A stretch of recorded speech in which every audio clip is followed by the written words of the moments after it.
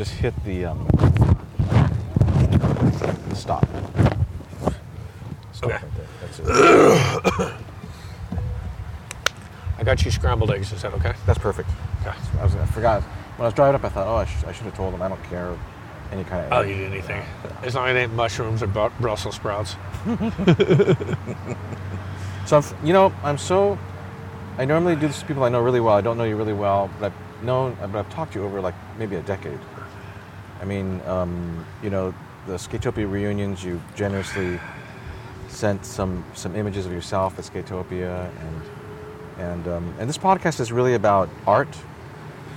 So it can be anything from audio engineering to skateboarding to your music. I mean, that's sort of the very broad spectrum of like interests.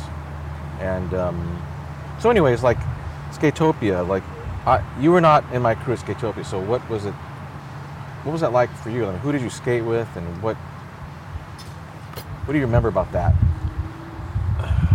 My friend Lee Weber, who I used to skate with all the time, he got a job at Skatopia, but that was later on. We first started going there right after it opened. Okay. And, it was a great park. At that time, that half pipe was just so epic. Yeah. But in fact, still to this day, the best half pipe I've ever skated. Why? Why was that? You know what? It wasn't too big. Like Lakewood got big. It was fast. Yeah, it was big and fast, and it was just like almost too much. Right. And Skatopia, you could skate all the way down the line, or you could skate side to side. You could skate back up the thing. Yep. And it was just, to me, it was just a perfect height. I don't think plastic kneecaps had been invented by that time, but I never learned a knee slide. Me neither. And so things like of that size, like 8 foot and under, is just perfect for me. And still to this day, I still don't know how to knee slide. Me so neither. it's like I don't either. I run and roll or I slam. Yep. I slide. I've learned. I try to slide my body along. Yeah, I've kind of learned the whole slide thing, but I was a gymnast in high school. And I basically just took gymnastics just so I could learn to fall for for skateboarding. Right. And so I learned how to, like you do the Boston two-step. It's like 2 steps and roll. Is that what you do? Yeah. So you like 2 steps and kind of do the judo roll or something like that? And you know what's so fun? Yeah, it is like a judo roll, I guess you would say. In Skateboarder magazine years ago, probably like in 1975, I'd grown up in San Diego, and this guy, Jeff something or rather, he did an article on falling and how to fall properly. And I was there that day. There was like me and Bobby Shea and Bobby Frost that both rode for Fiberflex for GNS. What a trip. And the 3 of us. And I think actually maybe David Paul might have been there that day too. And and it was filmed out at Santa Clara Point at the Boys and Girls Club out on the basketball courts. And the guy did this thing on falling. And he showed how to fall diagonally across your body. So whatever your lead hand is, that's where you start, and then as you roll, you come out. If you start on your right hand, you come out on your left foot. Okay. So, and it's, I guess that's like a judo roll. Okay. But that was something that really stuck to me as a kid. I was about 14 at that time, and I learned how to roll. I mean, I never had any other formal training of gymnastics or martial arts or whatever. Right. But that kind of started my path to, learn how to fall properly. And I've only broken 1 bone in all my years of skateboarding. I mean, I've been skateboarding 54 years or something now. And I broke my wrist one time, but that was just a fluke thing. I hit a patch of dirt and fell, on the flat or in the bowl or? We were, me and Ron Emery, the guitar player at TSOL, and Psycho Dave Ortiz. Yeah. We were going to San Francisco for a street contest. And we stopped up near Magic Mountain, and there was a ditch up there that we skated, and then we bombed this hill afterwards. And you come down to the bottom of the hill, and there's like a cul-de-sac. Okay. And then, so I loop around the cul-de-sac, and I see as I'm turning, there's a big bank, like a motorcycle, or like a bicycle jump or something. And I'm like, it's like a quarter pipe to me, the way I see it. Sure. And I'm like, I'm going to go hit that thing. There's no curb. So I go like, and I'm moving, and I go flying into it, and I hit soft dirt in front of it. And I just pile drive, my wrist stopped me, and I broke my wrist. And it was such a bummer because we had to go up to up to that contest, and I was just in pain all fucking weekend, man. And I had Barry, what was his name? Barry Zaritsky.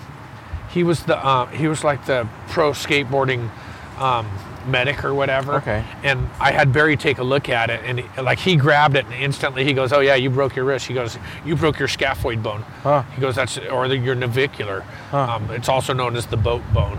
He goes, "Here, just put a splint on it and go see your doctor when you get home." And we drove Dave's '63 Ford Falcon station wagon to San Francisco, and it had no power steering. Oh my God. And we went and skated. What's the Derby skate park in Santa Cruz? I've been there. Yeah. Yeah, and that day I had the worst slam of my life. That I've with a broken wrist? With a broken wrist, the worst slam I've ever had in my life skateboarding. Like one of those slams where you just want to quit skateboarding. Like, fuck this, yeah. And but so afterwards, those guys, I drove home. Those guys, I think they'd been drinking or something, and so I had to drive, and I drove home like with a fucked up elbow and my wrist just hammered with no power steering. And we took the 101 home, so it's like, it's not a straight line. No. Yeah. Wow. That was a rough one. You weren't hearing out that you were going to slam your wrist again? It was already broken, so. And I had a splint on it. Right. But yeah, I slammed hard on my elbow, man. I hate Derby. You do? No, it's just like, it was like going right into the bowl, like you come down the little snake run, and then just as you go into the bowl, and I kind of hit the hip and hit sand in front of it or something. Right. And I was smoking, man, and just my whole body just went out from underneath me. It's just one of those, skateboard ending slams. Right. Something I was thinking about when I was driving out here, because you have a lot of, you've done a lot of things, met a lot of people, and you've been around punk rock since sort of the beginning, obviously. And is punk rock, does it still exist? My friend Brooks Wackerman used to play for Bad Religion. Yeah. He's a member. And I remember going to a few of those shows, and it's billed as punk rock, I didn't know Bad Religion when we were young, because I got into fusion and all that jazz and all that. Yeah, yeah. And so, but I thought, wow, this doesn't sound like punk rock. I think Bad Religion gets a bad rap. They were a punk band, and I think I still consider them a punk band, but they've just refined their sound. They've grown up, and I think everybody does. If you've been in a band for 30 years, your band's going to evolve and you're going to become a better musician. Things get slicker. Yeah. Yeah. And, it's like my band Love Canal. We made an album in 1980. We started recording in 83. I don't think it actually came out till 85. And, it was done in like a 8-track studio. So I was going to ask, what was it, a Tascam or a TIAC? Or? Yeah, it was like on an 8-track, so they mixed all the drums into like one channel or 2-channel stereo or something. Yeah. And that recording came out, it was, good at its time. We were all young and the songs were, pretty foul and whatnot. And now we've just 30 plus years later, we just put out a new album, and it was produced by this guy Cameron Webb that produced the last 8 Motorhead albums. Okay. And he did, he's done like a few NoFX albums, a few Pennywise. He's got a Grammy for a Kelly Clarkson album. Okay. He remixed Hendrix at Isle of Wight, for the CD version that came out a few years ago. Producer. Yeah, super good. And we went in and recorded with him, and we did 14 songs. We tracked 14 songs in 8 hours. And when we were done, I'm like, it's perfect, it's done. Like, we don't need to do anything else, Really? And it's like, it came out so good. And so I played 3 songs for O one day, and he listened to it, and he goes, would you guys get signed to a major label or something? And I'm like, no, but, technology has evolved. Yes.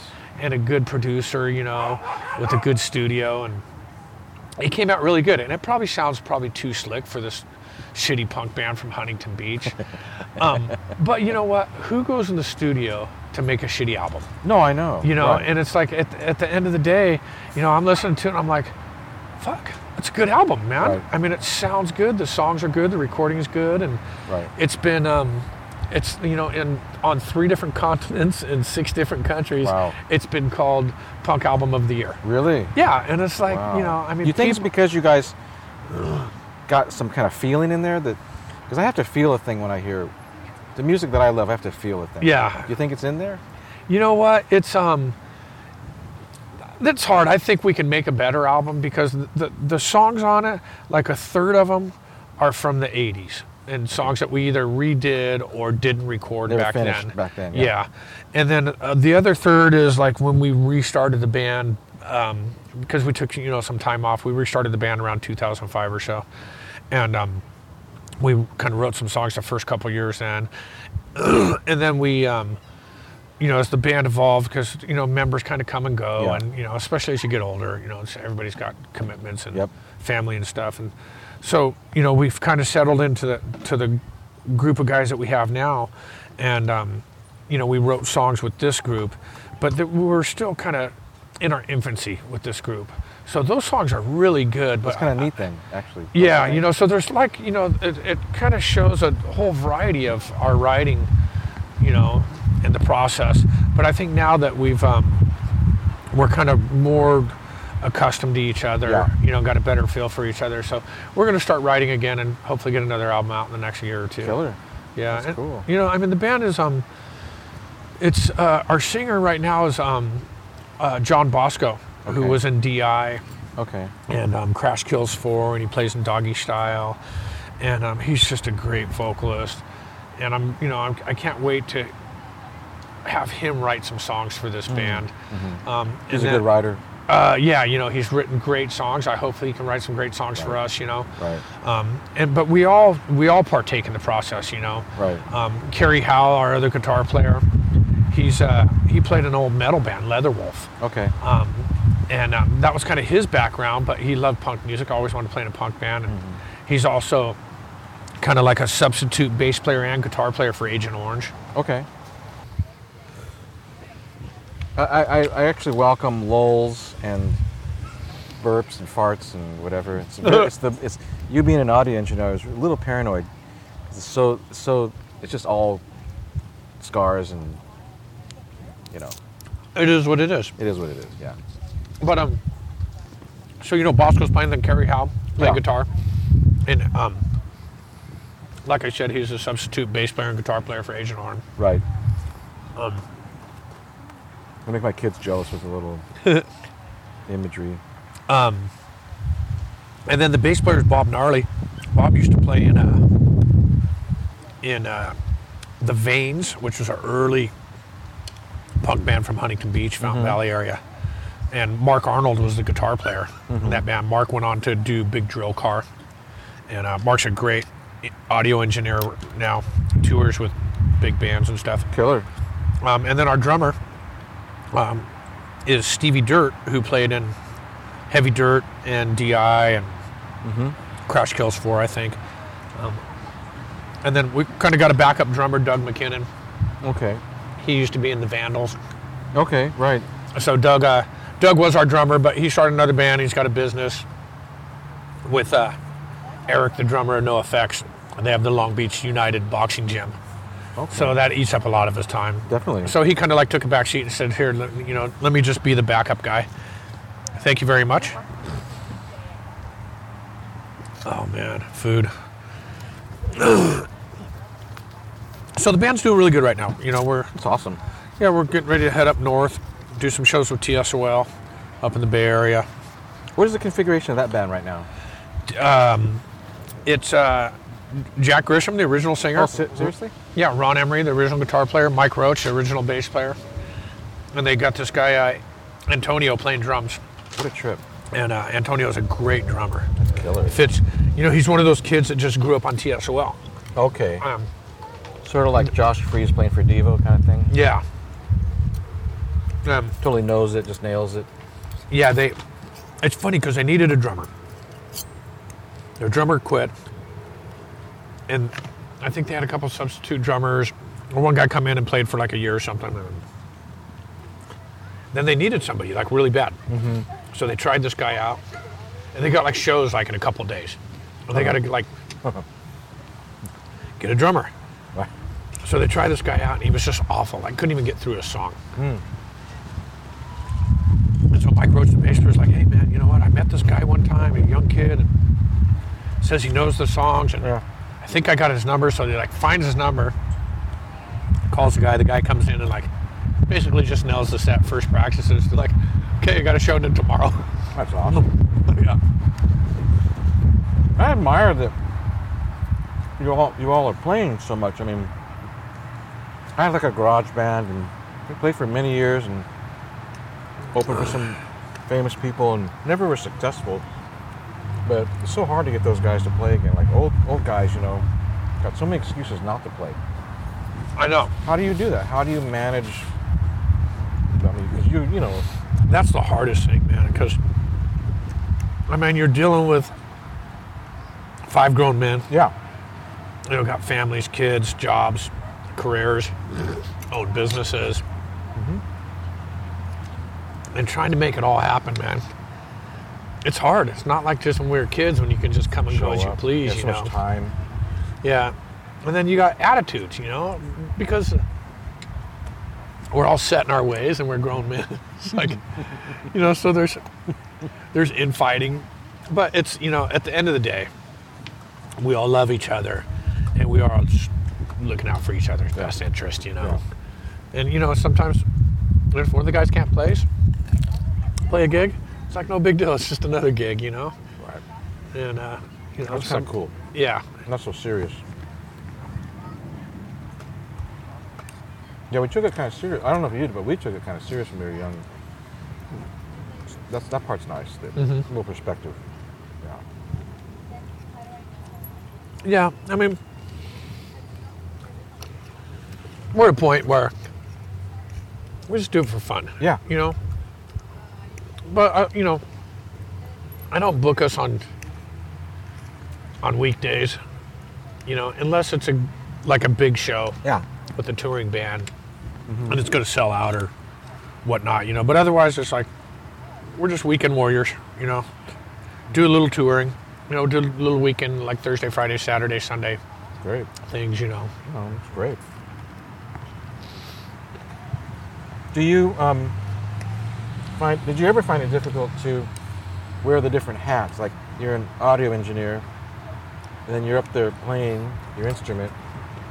Is it hard to do that when you are the guy that does both those things? You know, my audio background started a long time ago. I was the house sound man at the Concert Factory, which was the old Cuckoo's Nest. I remember that place, yeah. And, you know, I mixed sound when I first started working for the Chili Peppers. I would mix front of house sound. I'd have my merch booth next to me. You know, while I'm mixing sound, I'm selling T-shirts and records.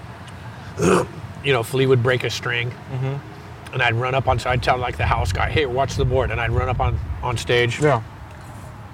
Cut the old string off, loop another string through the bridge, and let it dangle while he's playing. And then in between songs, he would, like, you know, hook it back up and tune it. But multitasking. I was always more a guitar player than an audio engineer. Okay. So audio engineer out of necessity for money or for... Yeah. So during the Peppers time, you know, as they were getting bigger, we brought in a front of house audio engineer. This guy, Chris Grayson, who's a good buddy of mine that worked for the Dead Kennedys, worked for TSOL, and we had toured together. So he came on board, and then we brought in a drum tech. So I strictly just guitars.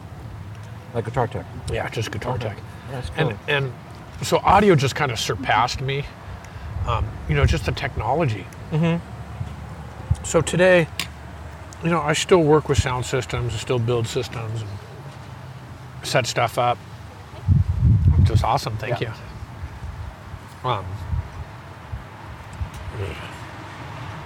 But you know, nowadays I'm a union stagehand by trade. Okay.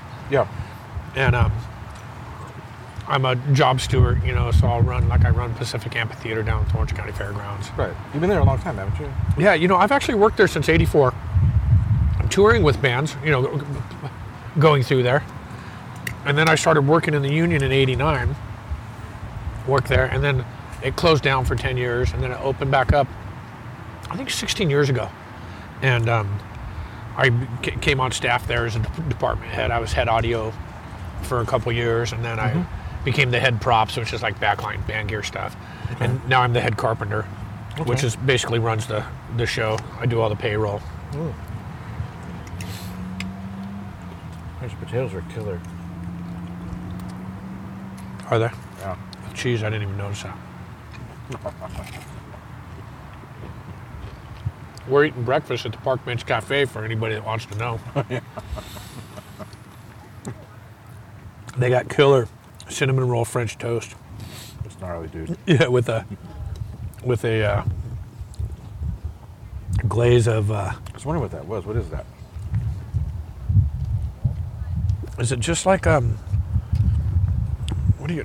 Is it maple? I don't know. Was I supposed to put some on that, or I just kind of go for both? It's killer. It's intense, dude. Mm-hmm. I eat so fast. I eat like a pig. My kids trip out on me. Practically choke myself when I eat. That's the way I am. I love food. Yeah, thinking about this meeting, I thought, well, you know, I didn't know if you did a lot of road work. I figured you did. So I thought, well, I'm going to let him choose the place to eat, because when you're on the road, people that have been on the road a lot, they know a lot about food. And, you know, they want to go to, this would be great to do at IKEA because it's quiet. But, you know, if you don't want those Swedish meatballs today, it's not going to. Yeah. Yeah, you know, I was trying to think of a place that we could meet in between us. Oh, I didn't care where it's at. We're so close. When I went, I didn't get your thing, and so I was literally just sitting on my couch, and then I saw the thing on Facebook, and I got here in about 25 minutes. Yeah. You didn't see my text? No, I didn't get any. I sent you a text last night at like thing. 12:20. You did? 12:30. No.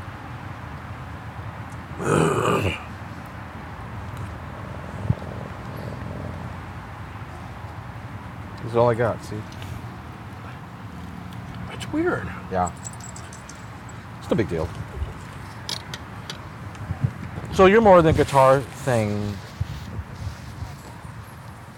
How is that? What is that like today? I mean, because what do? You have a amp and all that? You know, because the reason I say this is all of this modeling and all this. Obviously you have an amp. Yeah, Does it become like a dark art, having an amp? You know what? I still like. To me, less is more. You know, like a huge pedal board. I mean, some people, their music, they have to have all that. You know, I think I like a guitar player that can just play, you know, has a tuner. Yep.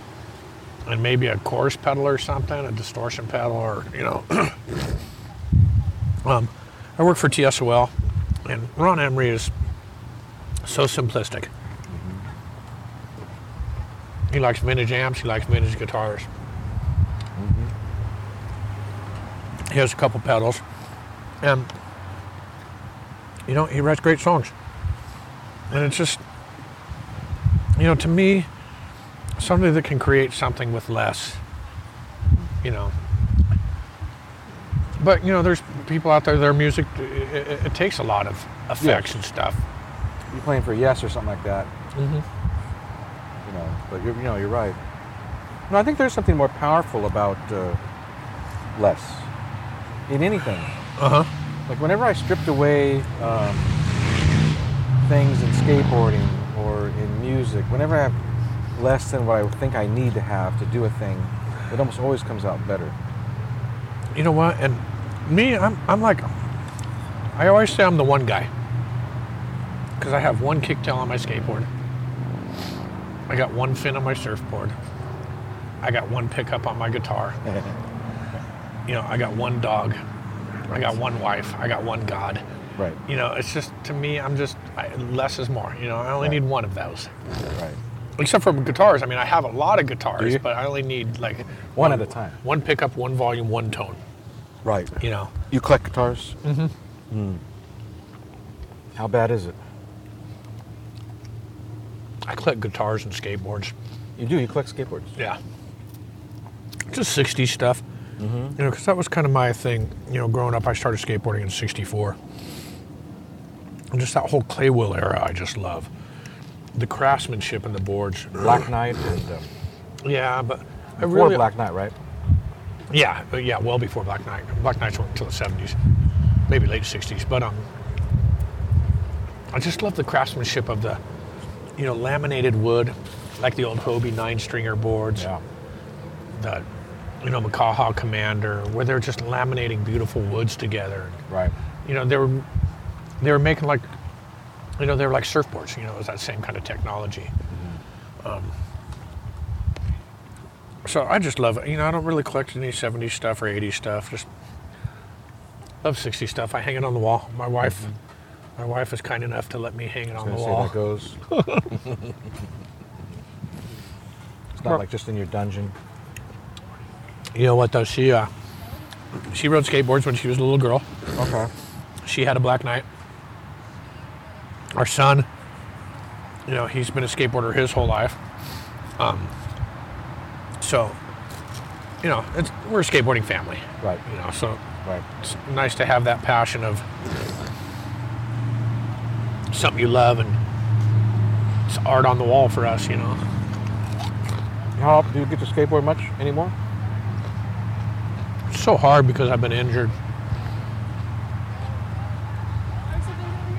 You're doing wonderful, thank you.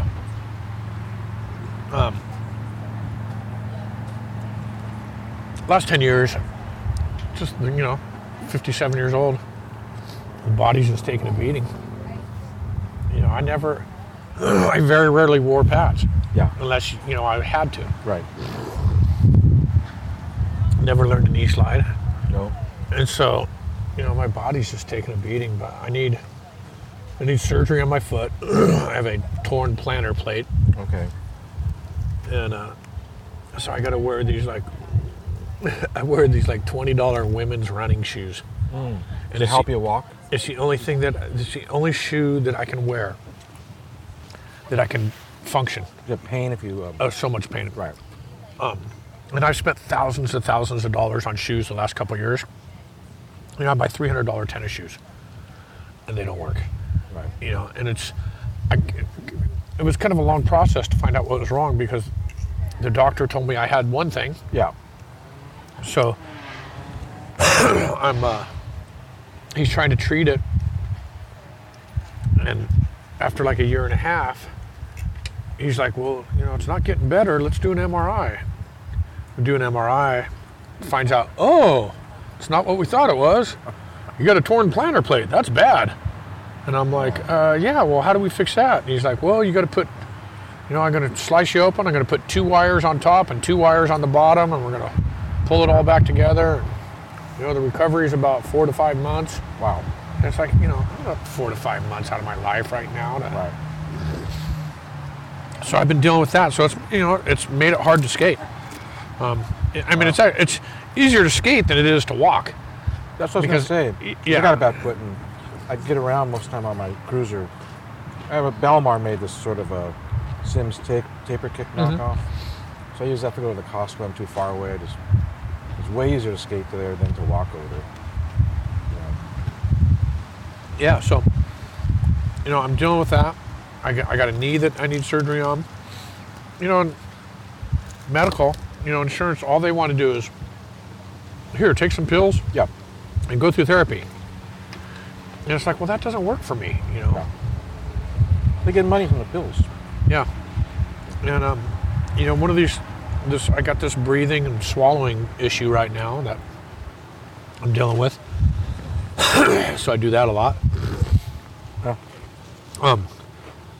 And, you know, they haven't figured out what it is, and I kind of almost think that it might be from taking so many anti-inflammatories that it screwed up the muscles in my throat that close? That open and close. The whole swallowing and breathing function just isn't working.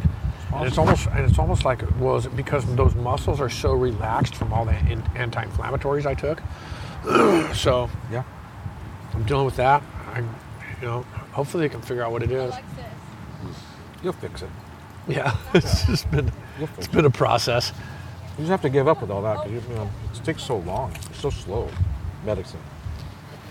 It could be months, it could be years before you really know. I had an endoscopy down my throat into my stomach to see if they can figure out what it was 2 weeks ago. And the doctor's like, no anti-inflammatories a week before and 2 weeks after. Huh. Because they don't want my blood to be thin during our operation. Mm-hmm. Aspirin in there, yeah. Because you might bleed out, know, as he's scoping my throat, if he's cutting things out or whatever, So going 3 weeks without anything for my knee and my foot, I could take Tylenol, but I don't really like taking Tylenol because it's so hard on your stomach, Does it work for you? Tylenol doesn't really do much for me. Barely. And I try to eat low doses of everything because I was a drug addict, growing up. Mm-hmm. And, for the most part, I'm clean and sober with the exception of the medication I got to take. Yes. You can't get high off ibuprofen and all that crap. Yeah, but it's still not good for you, to take in large mass quantities. So that's true. I really try and just take the most minimal amount of any prescribed drug, But, maybe this anti-inflammatories is what's caused, my throat thing.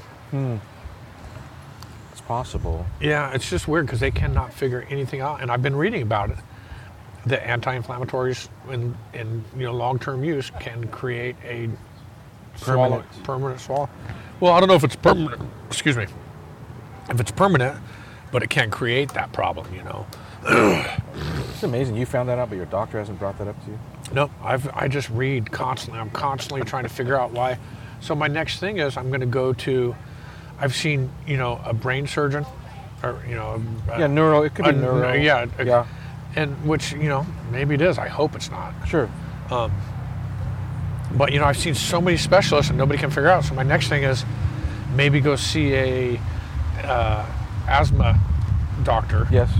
Because it almost kind of feels like it's anaphylactic shock. People that have peanut allergies. Yeah. And their windpipe closes up. Yeah. And they have, breathing difficulty. Well, it almost kind of feels like that because sometimes it does. It's tight? Yeah, it gets tight,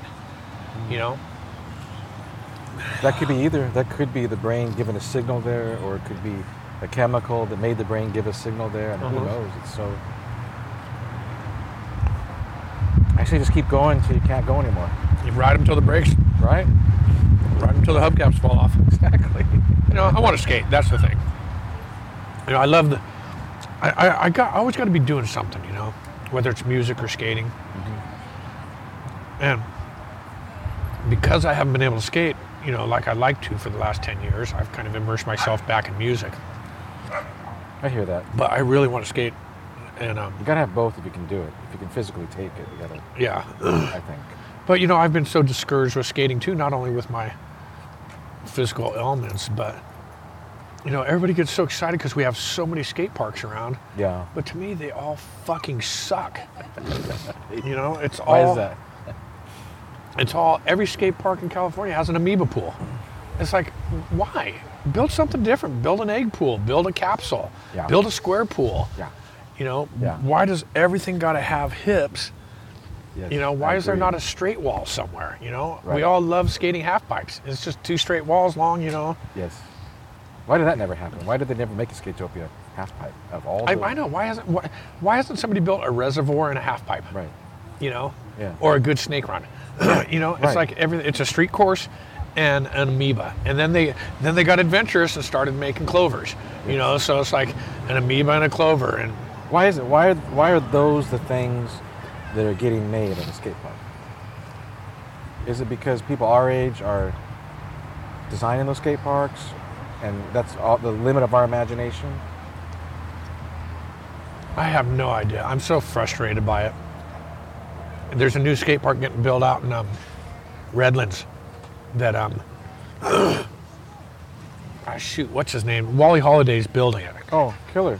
Yeah. Wow. And then what's his name? Shelly Abbott's boyfriend. Gosh, shout out to Shelly Abbott and her boyfriend. are working on it. And Shelly's been posting some photos and video of it. And it's got a little left-hand kidney that kind of on the hip side, there's like a little small pocket, but it's not like an amoeba. Okay. But there's a long wall, you know? I mean, it's like, I love a nice long wall, Yeah. you know? Yeah. When everything's just like hips and bowls, I get dizzy because it's like obstacle course. yeah, you can't, like amoebas, you know, I always skated pools side to side. I never went in and, like, I hate going in and going over the light and one hitting it, you know? Right. I want to hit the sidewall and then the sidewall and then the sidewall. I'll go get 3 or 4 hits and I'm out. Yeah. But it's mainly sidewall. And on clovers and amoebas, you can only really skate the bowl or the hip. The deep end. You can't really skate it side to side unless you just kind of double carve it or whatever. But, Right. you know, I just like a nice straight wall, a long wall somewhere, you know. And I've been so frustrated the last 15 years watching skate parks get built. It's just the same thing over and over. And, Yeah. you know, people get so excited about, like, who fucking cares? It's another amoeba. It's like, you know, but I'm going to drive to Redlands to skate this new pool, man. Because it's got something different. Yeah, it looks killer, man. Yeah. A little left-hander. What about that new, they're building another combi? Oh, get me started on that, why don't you, Ken? You know, I'll tell you about that. I fought this city for over 25 years to build skate parks. And I worked on their, you know, group think and worked on the boards and, you know, always trying to work to make a skate park in the city. Right. And the first one they built was over at Murdy Park, Right just down the a street. block away. Yeah. Yeah. And it was like a curb and a bank. It was like an ashtray with a like Looks like a curb. place and for people to sit. yeah, it was like Yeah. totally unfunctional. Right. And it was built by this company called Perkis Rose. Right, I which know is them. yeah. And, you know, I basically threw my hands up in the air because the rest of the guys on the board, and I'm not going to mention any names, No. were guys that own skateboard companies that are trying to cater to the people that are going to buy their skateboards, street skaters, you know. So they built that thing, and then the next one was out in front of the high school. And they built, you know, a curb, a rail, and a fun box, you know, and a little HB right there? yeah, and a little bank that was like, you know, there's a bank, but there's no adjoining bank, like you know, That makes no sense. yeah, to make face to face. There's like, what? Right. But it was like totally stupid. You got a rail and a curb and a box, and then they built another one that nobody even knows about, like a block away in this neighborhood, that's basically a curb, you know. Just a curb. Yeah, and Right by Chicken's house over there. yeah, exactly. Uh-huh. And Yeah. so then when they just, you know, they make this big announcement that they're going to build a skate park and Vans is going to be involved. So first thing I do is I find out who's going to build it, who's going to design it, who's going to build it. And they said it's going to be California Skate Park. So I contact California Skate Parks and I said, hey, you know, I've been working with the city for years. I'd love to try and let the community have some input in this. And they said, well, you know, it's going to be designed by Lance Mountain and Jeff Grasso. So I contacted Lance, and Lance said, well, you know, this is what Vans wants. They want a big competition Clover Bowl. And I'm like, well, what about, you know, for the people that live here? You know, that... Huntington Beach all your life. Yeah. And he's like, well, this is what the, you know, Vans wants. So I was pissed, man. So I started... You know, I emailed Steve Van Dorn and kind of sent a shitty letter to him. And, you know, I mean, I rode for Vans. I started riding for Vans in like 77. You know, they outfitted my whole skateboard team, the Santana team. And my kid rode for Vans. He started riding for Vans when he was 3 years old. So, you know, I mean, I've always thought I had a good rapport with them. But, so, you know, they're going to build this thing. And I was just bummed, you know, because it's not what a community needs. Why do you need a big 11-foot deep pool for a community? And that thing sat like empty. Yeah. It's for certain a small select amount of people. Yeah, you know. So there's a street course and this big pool. And so they said, so, you know, months go by and then Lance calls me back and goes, hey, Arab, so they got this other... There's enough land to build another pool. What do you have in mind? And I said, just something like a little 8-foot backyard pool. Not a clover, not an amoeba, like a little kidney, a egg, Yep. Just something simple that you can skate front to back, side to side, Yep. And it doesn't have hips, just less is more.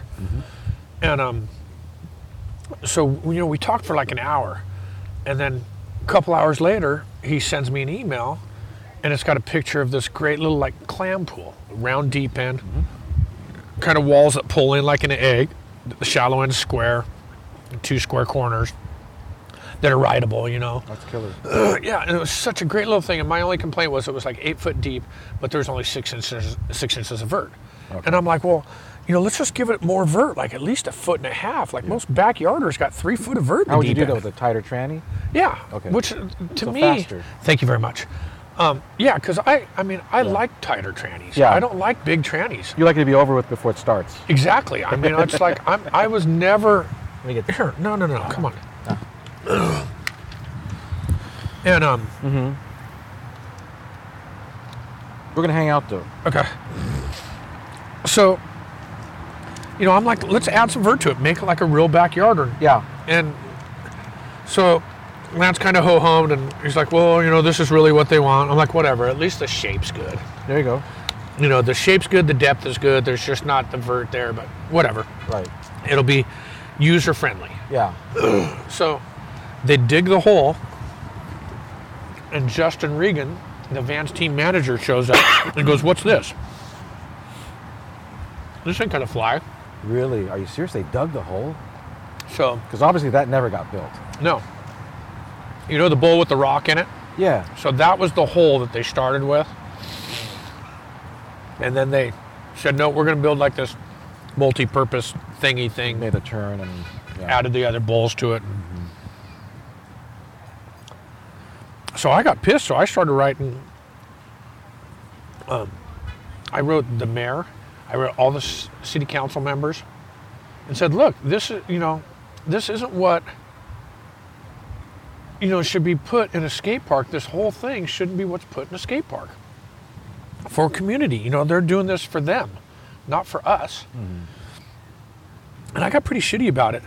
So the mayor, the only person that writes me back, says, and I called out Justin Regan on it. I'm like, the Vans team manager. And the mayor writes me back and goes, oh, Justin Regan, yeah, I went to high school with him. He's my old buddy. And I'm like, oh, great. Well, I just lost that battle, So they build that thing, and I said from the beginning, that park's going to suck. And look, now they've torn out both of those things, Right. and they're going to put a reverse combi in there. And it's like, is that really what we need? Right. So Is that because Vans, they're going to shut the other one down? yeah, they're shutting the other park down. I think it's got another year on its leash or something. Well, how is it that a team? I don't know. I don't have any access to these kind of dealings. How is it that a team manager could dictate what's going to be built in a corporation's skate park? He's the team manager, he's got a lot of pull. I mean, it bummed me out because, and I know Justin grew up, here in Huntington Beach too. Okay. He's a little kid that he doesn't know the other side of. Okay. He's a street skater. Okay. And he doesn't know that, the whole, to me, it's like, skateboarding was downhill and pools. Because, that's what you did. You rode in the street. That's all there was. Yeah, or you rode pools. And then, those other disciplines, like slalom or high jump or ditches. Barrel jump or ditches, but... And I think we just kind of lost that whole thing of where it came from. Why can't we just go back to the roots? Go back to how skate parks were. Where's the half pipe? Where's the reservoir? Where's the snake run? Yeah. And they try and build these things nowadays that, it's their money. I guess they can build whatever the they fuck have the right they want. to do whatever they want. But it is all the same. I mean, it is kind of, I used to go to different skate parks because, growing up and going to Skatopia, I had to get a job there because it cost $3 for 2 hours, Yeah. So I And then so whenever anybody would build a new skate park, it was just, oh my God, so great, let's go.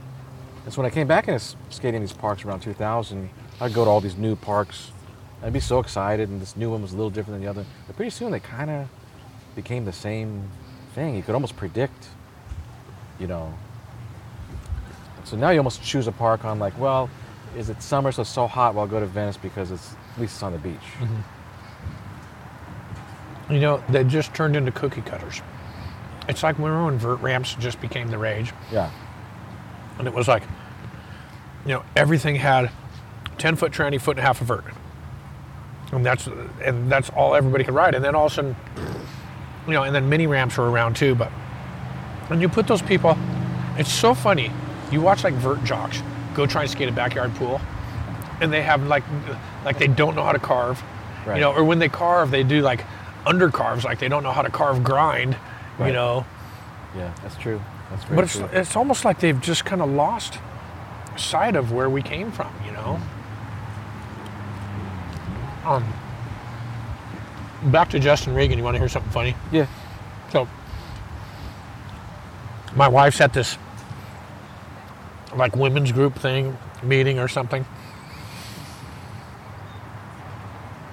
And I guess Justin Regan's mom was there. So they're talking about the skate park, and so word got around that, you know, because I think I called Justin out on like a Facebook page or something. Yeah. Instagram page or something, and his mom's seen it. And I was basically calling for his head, like, hey, Van should fire him. Yeah. Okay. So these ladies are talking. One of the ladies says to Justin Regan's mom, so is your son going to get fired? So my wife comes home and starts telling me about this, and I'm like, so I told her, I said, well, that was me. She's like, you can't do that. I mean, I got scolded by my wife, but I was pissed, you know, because why do we need the same thing as every other skate park? And why do we need another 11-foot pool? Is it possible that we've just been influenced by corporate decisions so long that now we all want the same thing, that we don't want any surprises, we just want... Yeah. So the actual riders who grew up in that atmosphere and that environment, that's how they design parks is... You know, I've got into it with Lance and Grosso about it. And, you know, Lance ended up walking off the job because he kind of got stuck in the middle, and, you know, his idea, they you know, didn't want to listen to him, basically. And he ended up walking off that job. And, you know, I don't know what the repercussions were of that. And he's still designing skate parks and stuff. You know, I have full confidence in Lance. But, you know, they keep building the same thing over and over, and it's like, why? Build something different. You know, yeah. all the skate park designers, it's like they keep building. Yeah, because it's not just there; it's everywhere. It's everywhere, yeah. man. It's anywhere like, you go. Look, an amoeba, like great, an amoeba with a waterfall. Right. It's like great. Who cares? Right. You know. So, I mean, I'm fortunate that we had, you know, there's like 10 backyard pools made for skateboarding. All the boutique bowls. Yeah. Yeah. All within, like, you know, minutes of my house. So, right. You know, I just kind of like stayed there. You know, no crowds. No crowds. You could go skate with your friends and, you know, barbecue and have a good time. Yeah. Burgers pool, Joker's pool, yeah. Punker's pool. Yeah. You got chicken right there. Chicken. Yeah. Bible Bowl. Yeah, Dave in Santa Ana. Yeah. Yeah. You think of all those pools, with the exception of what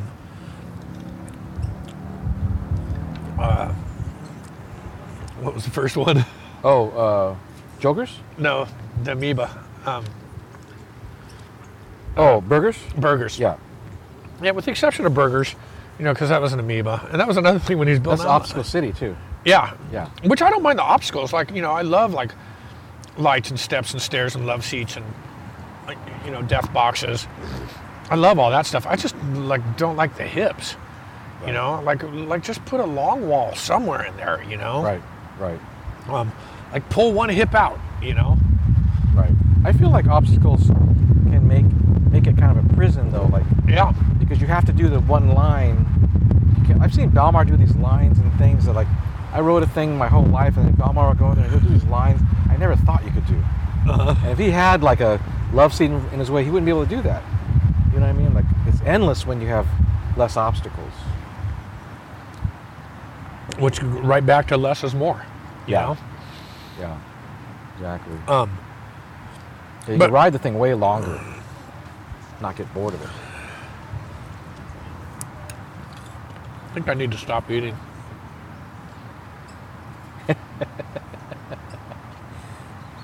Just take a pause. I'm good. Yeah, so we're stuck with all these shitty skate parks, Yeah, that's what it is. I mean, and now they're like tearing them down and rebuilding them because they were shitty in the first place. right. That was interesting. That one. I didn't understand why they took it down. And I heard they're going to put like a park series style thing in there, which that kind of made sense. I mean, that leads us to the Olympics. Yeah. What do you think about all that stuff? What do you think about skateboarding in the Olympics? You know what? It's Yeah. there's so many different avenues of thought on that. There's like the hardcore guys that skateboarding is not a sport. Mm-hmm. Well, what's the definition of sport? It's competition, sport. And then there's people that there shouldn't be competition. It's so subjective. Unless it's downhill racing or whatever, it's subjective. Should skateboarding be in the Olympics? Why not? Who cares? Yeah. I did a demo for the U.S. Olympic Committee in 1978, 77 maybe. Wow, that's cool. Yeah, to try and get skateboarding into the Olympics. That's when it all back kind of started. Yeah. The thought. Yep. And so I did a demo for the U.S. Olympic Committee, and show them what the disciplines of skateboarding are or whatever. And I could care less either way. I mean, to me, I love competition. Whether it's boxing, snow skiing, motorcycle racing, car racing. I enjoy competition. So to have skateboarding in there, you know what? If it's going to advance and help skateboarding, because I mean, look how many deaths skateboarding died. I mean, look what happened to the industry so many times. So many times, up and down. Yeah. Yeah. So if it's going to help the industry, and it's going to put money in kids' pockets, and there's coaches that are getting paid, whatnot. It's like, what's wrong with that? I mean, if it's going to help the economy, it's going to help people, and Right. So But be is it. that skateboarding? To you, not like you're saying for everybody, but for you, is that skateboarding to have it be a job? Like your job as an engineer. I mean, Yeah. to travel to different cities and to skateboard and to get paid to be a skateboarder, and is that what you want skateboarding to be? Would you want that for yourself? I mean, Not me, not today. As a kid, when I was 16, 17 years old, doing demos, thinking like, wow, I might go to the Olympics. It's so subjective, and I like I said, I could care less. You know, I'm not going to put a stink up about it either way. Right. I think it's great if it happens. If it doesn't happen, then so be it. But skateboarding's come a long ways since and you think of it, it is such an infant. Yeah, Yes. I mean We're we're like 60 years only. Yeah. I mean, there's boards that went back to the 30s. Things that people stood on with wheels on it back in the 30s. But the actual skateboard was really not till probably 55 or something. Surfers. So here we are. What are we? 60 years later. Right. Just over 60 years. So it's there's still a lot. I mean, if you look how much skateboarding changed from like 1960 to 65 to 75. Okay. I mean, it changed so much with the kicktail came out, Yes. the urethane wheel came out, The dual action truck came out. Right. The wider truck came out. Yep. And then you look at how fast, then right after 75, Yeah.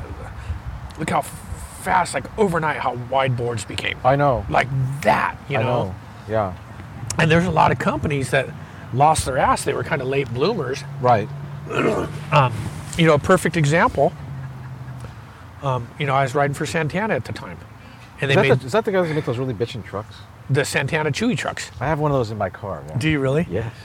So, you know, they were trying to develop the Chewy truck, and American Magnesium was trying to develop their truck. And I worked with American Magnesium was somehow tied into Santana somehow. One of the owners, I think, branched off and started that or something. And Chewy was doing his truck. So I was, you know, riding those things and giving my input and stuff on them. But it was like overnight, by the time they were ready to release those, they were obsolete. Why is that?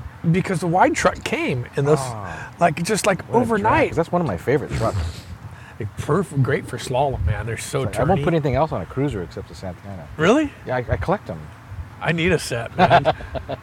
Chuck Holtz had a box of them. I got some of those. Really? Yeah. I think he still has some. He might. He probably held a few for himself. Yeah. Yeah. I need a set of Nothing those. turns like that truck. Yeah. And you know the rubbers that they made for it? Uh-huh. They still work. Really? They did not degrade. It was real rubber. That's Is why. that why? Yeah. It didn't, you know, it's like when they start putting different chemicals in to change the compound. Start You know, they cracking turn after all a while. hard and Yeah. crack and stuff, but real rubber will. I got some of those Stay. too.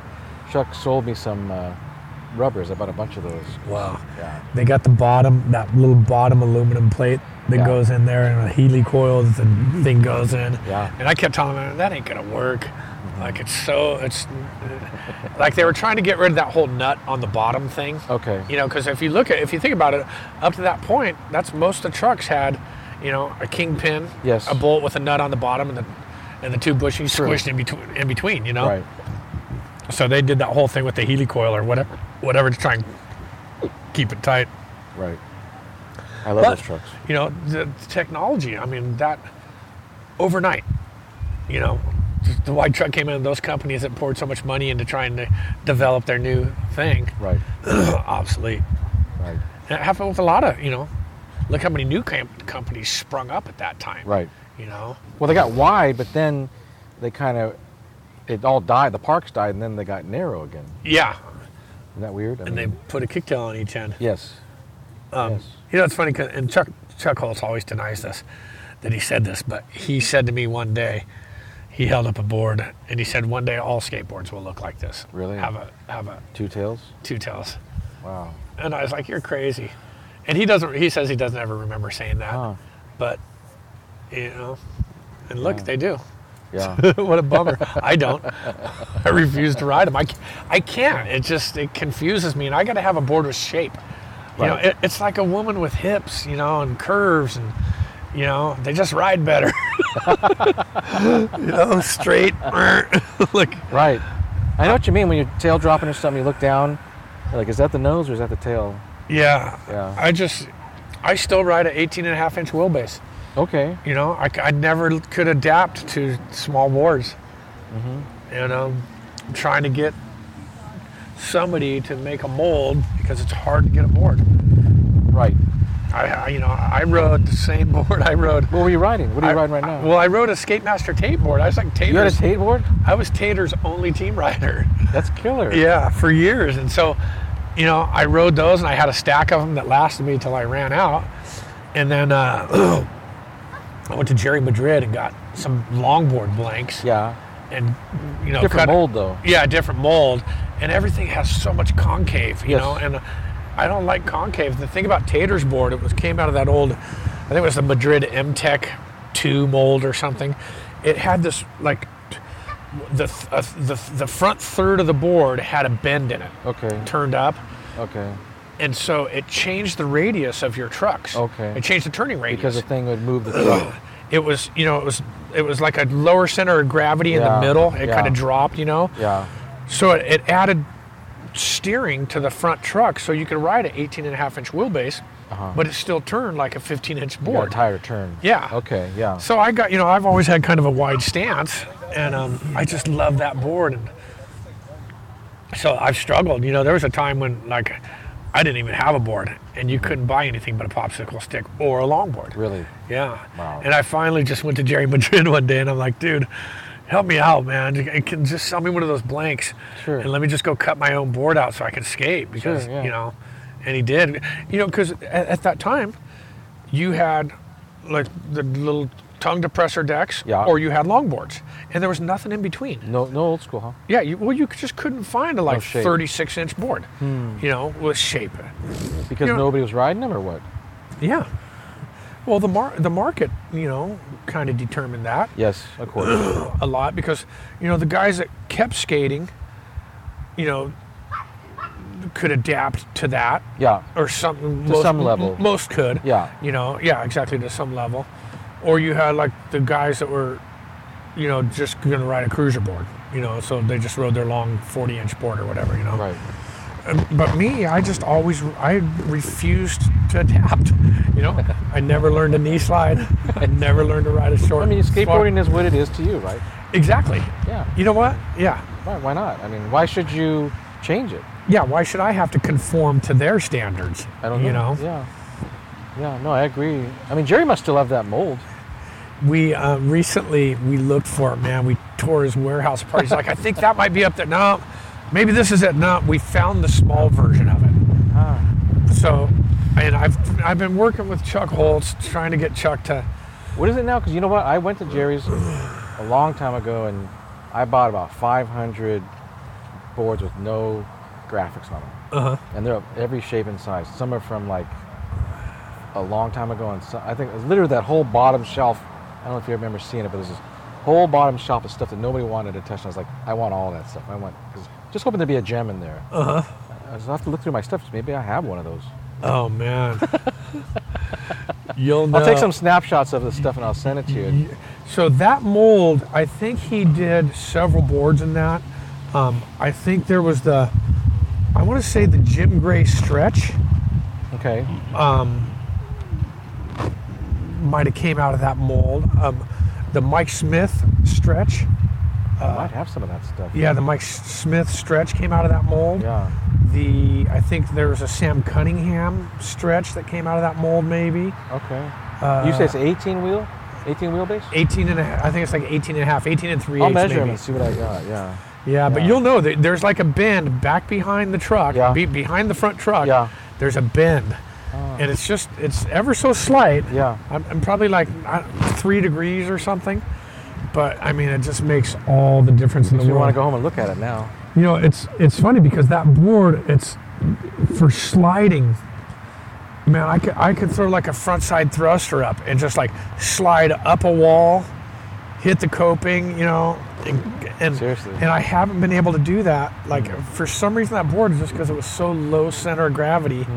It's just weird. I mean, it changed my whole skateboarding. My skateboarding is just like, suffered because of. You don't have that. I don't have what You just like wore the other ones out, basically. I got a new old stock one that's twisted. Oh. That shouldn't matter. Here, do you want that? If you want to clear our plates, that's fine. Oh, is that good? Yeah, I think so. Yeah.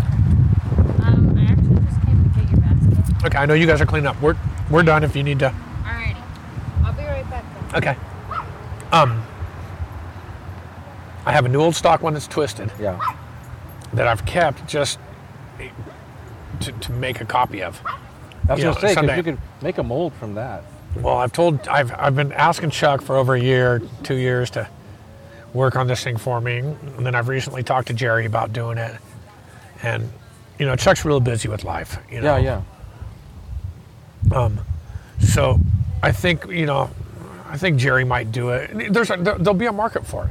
Right. Once somebody rides that board, Right. they'll go like, especially older guys Yes. that struggle with what's available to them. Yes, right. And it's like you get on this board, man, it changes your. It just. I feel that there's a market for that, meaning that I can't tell you how many people I run into that are our age who are battling high blood pressure or whatever. They don't really like exercise, and I try to build them boards like that. And sometimes I just give it to them. like a big old longboard, but it doesn't look like a longboard. It looks like an old school board, but it's, you know, and a lot of them get on those things and have good success with their health. You know, just rolling around a park like this or whatever. Yep. Yeah. We used to skate in this park over by the library. Yeah. Those hills. There's these big dirt hills. We used to go dirt boarding over there. We used to terrorize this park. In fact, when they first started talking about building a skate park in Huntington Beach, there's a ditch over off Slater. Okay. And I'm like, just concrete that ditch. There's barely any water runs through that thing. It's like basically just runoff, you know? Yeah. I'm like, just concrete that ditching. ditch right there. The That'd be hole's ditching. dug. Yeah. But no, they built a curb. All right, guys. Take it. Are we all done? I'm picking at it, but go. Pick on it? All right. I'll keep your, what's it called? Self something. Wow. Self-control. Self-control. There you go. Thank you. Are you done as well? Yes, I am. Yeah? All right. I'm going to secure the utensils. All right. So I'm going to steal these from you. All right. Thank you, guys. So what they do? They close for a certain amount of time in the day or something like that, or? I don't know what time they close. Probably 3 o'clock or something. Oh. I didn't know that. Park's open all day. Right. Park probably closes at 9 at night when it gets dark or something. Yeah.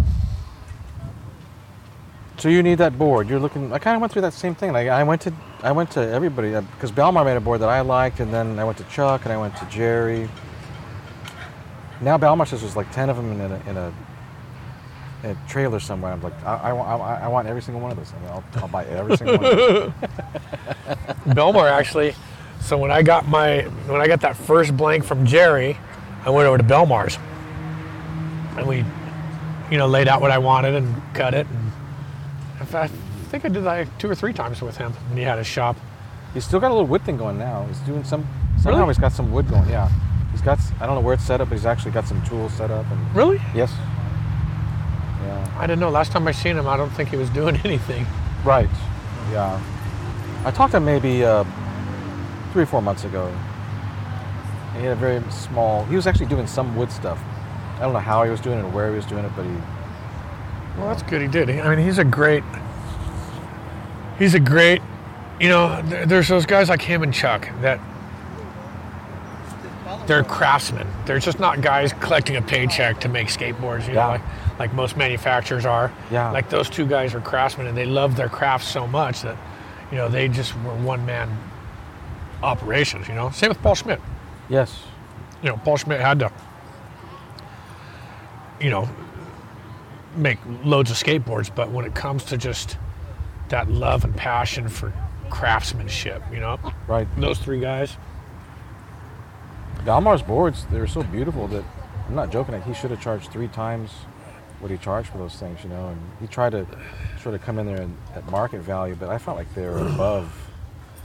Like you say, you look at them, they look like beautiful pieces of furniture. Yeah. The stains he did and the lacquer jobs. I mean, intense. Yeah. I got a ton of those things. I got a bunch of Belmar. Really? Oh yeah, I have stacks. Yeah. Yeah. Whatever he'd sell me, I'd buy it. Yeah, I need a new board. I mean, the one I ride right now, it's rideable, but I need, I just want that old mold. I got to get on Jerry about it. We talked about it pretty much, and I think Jerry will do it for me. That's killer. Yeah. He could totally do it. Yeah. And you know what? I mean, I'll buy boards. I'll just, I'll make boards and sell them. Mm-hmm. I'm not going to have the exclusive to the mold. I mean, he can do it, sell boards too. But So you're thinking maybe have them generate a mold from the thing you got to reverse engineer it, basically? Yeah. Oh, they could totally do that. Yeah. Yeah. I mean, the only bummer is he can't really reverse that because it's twisted. It's twisted. Right. But he can take all the specs off of it and make a new one. I'm wondering, couldn't you somehow have some dude measure that thing and then untwist it and then with a computer sort of generate what the mold would be? maybe one of those 3D printers or something like that, Yeah, probably. and then throw that into a thing to make the mold. There's got to be a way. I mean, I still got old ones. I still got like probably 3 old ones that are beat. You know, the nose and tails are beat up, but the rest of it's all good. Oh, yeah. That they could probably That's just all they would use. need. Yeah. Walmart told me you could make your own molds with a Bondo, and he said you could just like take your car and just put all your plies in and the glue and just park your car on top of the thing. That's how Paul Schmidt started. Did he? I think he had a Volkswagen van. And he used to lay up skateboards underneath his Volkswagen van in Florida. That's so That's a awesome. press, Yeah. I Put a couple mean, 1,000 pounds on it. Yeah.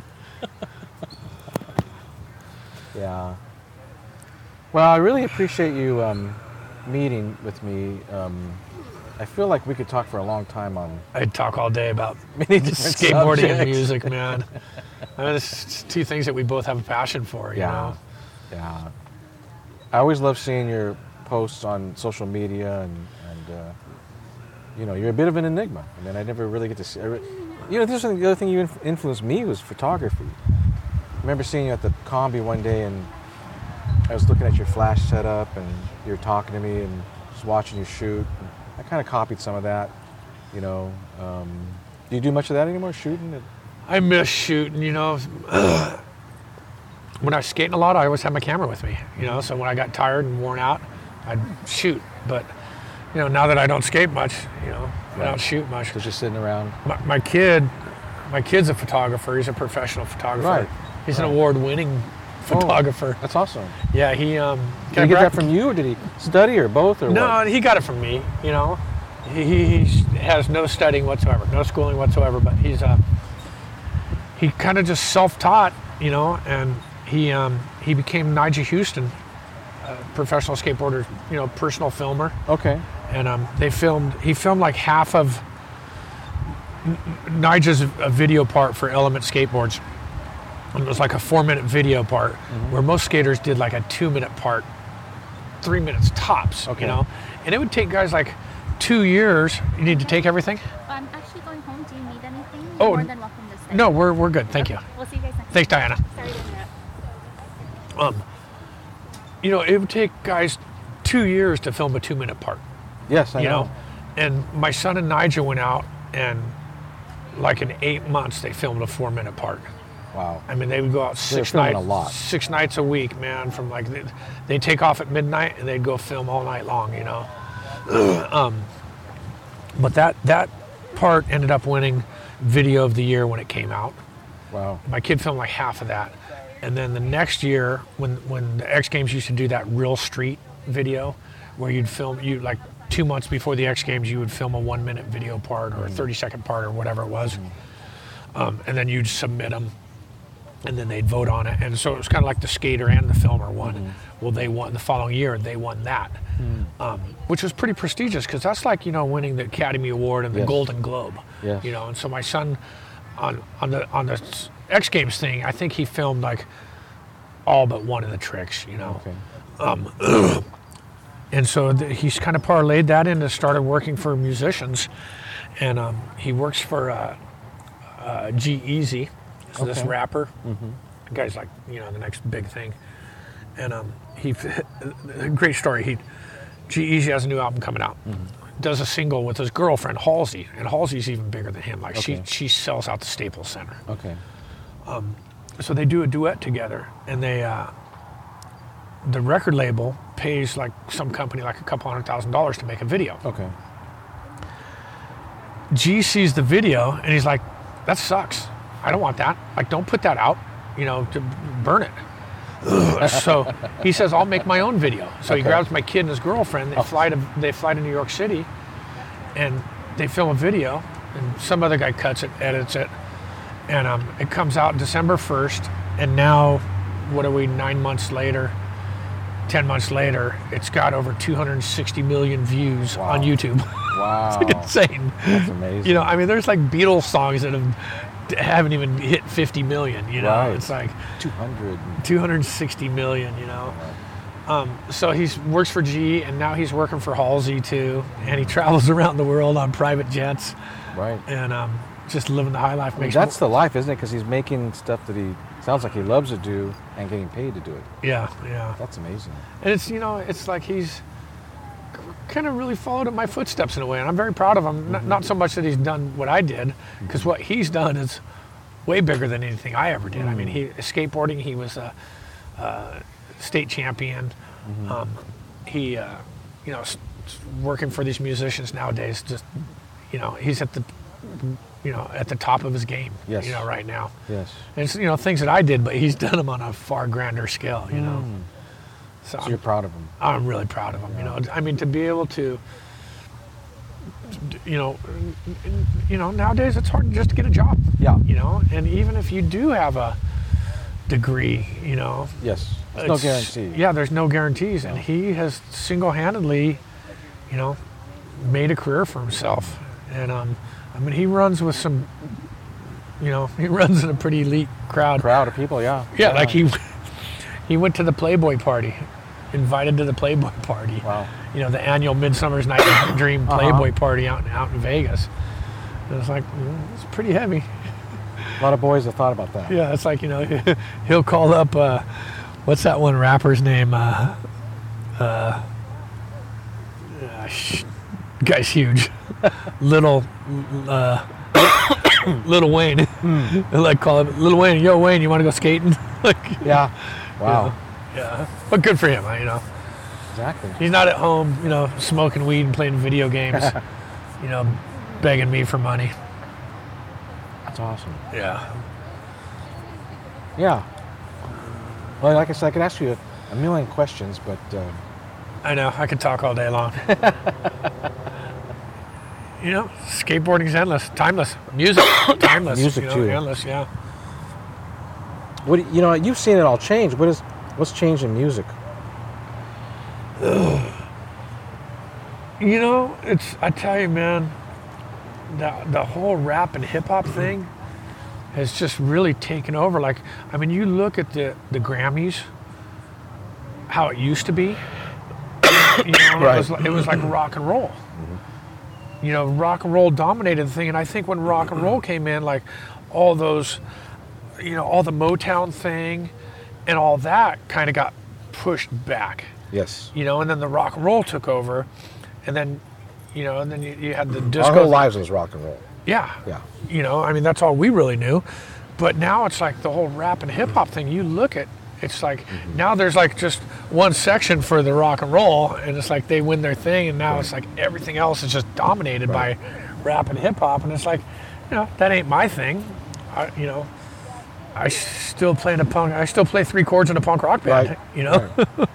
Drums, bass, guitar. Yeah, and that's what I like, That's actually, I mean, I love like 60s rock, 60s and 70s rock. Small Faces, Vanilla Fudge. Going back now. I just love just old rock and roll. It was so good, and those musicians were so good. They were. Yeah, I mean, they don't make it like they used to. No. It changed. Yeah.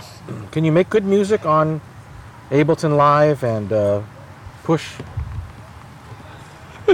It's amazing that they can. It's like, I don't understand it. Because there's score. I've watched movies now, and it's obviously scored EDM. stuff. Yeah. And it does evoke emotions. Yep. But you think it can be done? Do you think music can be made on? I think it's lost its soul. It's not. It's all computer generated now. I mean, But didn't they say that about the electric guitar? Yeah. Didn't they say, "Oh, electric guitar? Yeah. Oh, that's not gonna last. That's not gonna fly. That's a soulless electricity. What? Yeah. I don't know. I'm just asking. Technology. We're like a couple old guys complaining about the kids over there on their skateboards. Yeah. I just wonder because I know you're around it. I mean, you're really around it. You have to be around it because of your work. I mean, you know. Yeah, but you know what? I listen to fucking AM radio, talk radio, and traffic reports. Everybody in audio is that way, right? Nobody in audio listens to music, do they? You know what? I'll get a new CD or something, and it's Where do you buy those at? I know. Amoeba? No, I'll get something, and it'll like, you know who I love is the Helicopters. Helicopters is a Swedish rock and roll band, and they play like they barely speak English, but they can sing English, and they're like such a great throwback to what once was, just good old rock and roll. And they broke up for about 10 years, but they just got back together recently. And They've captured that thing. oh man, it's just dirty rock and roll, like There's something about that, right? yeah. I mean, it's just like that kind of like Hendrixy swagger to it, Aerosmith, but with just kind of a modern day kick to it, kind of like a little punk edge to it or whatever. But I just love good old rock and roll. Cool. Yeah, you know what? YouTube Helicopters, I'm gonna try. high visibility. That's a good one. I'll check that out. It is one of the best rock and roll albums ever. I mean, it's I'll check just, that out. it is so good. Now that you say that, you in the business, and you're a musician in your own band. YouTube Helicopter. You can come with a. I know.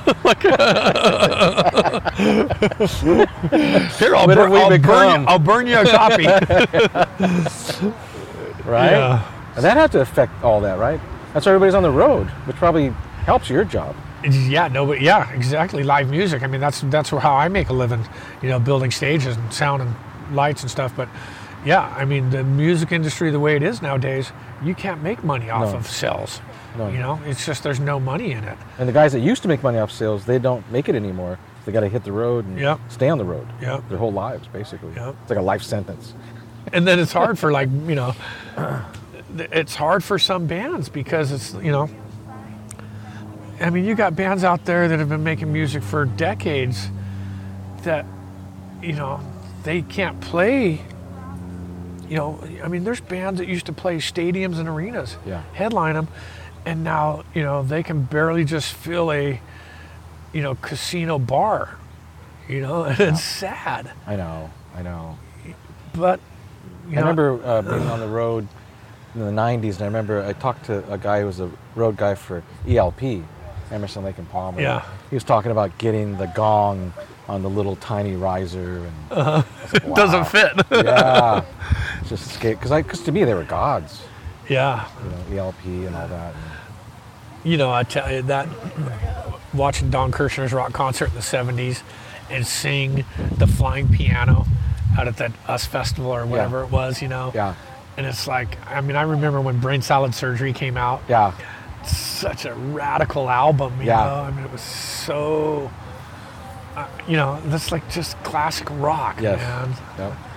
So good. I grew up in the 70s when some of the first concerts I went to, I used to go to the Golden West Ballroom in Norwalk. And seen the Ramones there, seen UFO there, seen the Runaways there. Wow. And long story short, I seen the Ramones in Huntington Beach in '76. Yeah. They played the Golden Bear. I didn't go to that show. Okay. But they played a local street fair the next day. It was called the Festa Fair. It was off Beach in Atlanta. There's a track of homes there now. And I'm 15 years old and I'm walking around like chasing chicks and trying to get loaded and trying to, get somebody to buy me a beer. Probably succeeding on all accounts. Yeah, and just being the little degenerate I was. Yep. And I remember hearing this god awful noise. I'm walking by and seeing these guys with like long hair and leather jackets, just 1, 2, 3, 4, 1, 2, 3, 4. And it's '76. I didn't understand that yet. No. And because I was still listening to Hendrix and Zeppelin or whatever. Yep. And so about 6 months later, they came back. Thank you. They came back and they played the Golden West Ballroom in Norwalk with Van Halen opening. And so I went to go see Van Halen because we used to go see Norwalk? Yeah, in Norwalk. And so we went to go see Van Halen, and Van Halen ended up not playing that show. It was with the Dogs and the Ramones headlining. And when the Ramones came out, and it was like 1, 2, 3, 4, 1, 2, 3, 4, and I looked up and I'm like, hey, that's those same like dirty, stinky bikers that I seen last year. But then this time I sat there and watched them. And the next day I went out and bought a leather jacket. And it was like, changed my life forever. It was like that. Yeah, I mean, it was like that. That was my,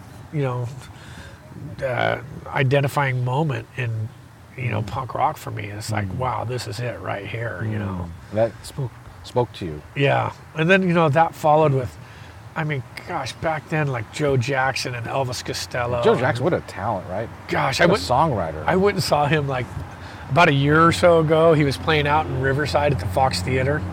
And Joe doesn't tour much. No. Like not with that band, with, right. doing all his old stuff. And I'm like, I seen an ad online for it. I'm like, fuck, I got to go. Yeah. So I start calling around trying to find somebody to go with me. Nobody wanted to go. And I'm really? like, See Joe Jackson? Yeah, and I'm like, I'm going. So I called a buddy of mine, and I said, hey, you don't happen to have a line on maybe getting a couple passes or tickets to Joe Jackson out in Riverside? He goes, hold on, let me make a call. Calls me back. He goes, okay, you got 2 tickets. And I'm like, no shit. And this was like at 3 p.m, and I'm like, and I'm calling around trying to find somebody to go with me. I went by myself, drove out to Riverside. Are you serious? Sat How there, was watched, it? Oh gosh, it was. Graham Mabey, his bass player, to me is probably the greatest bass player ever. I mean, you listen to his bass lines on "Look Sharp" and "I'm a Man." Those 2 albums, and he played on "Jump and Jive" too, I think.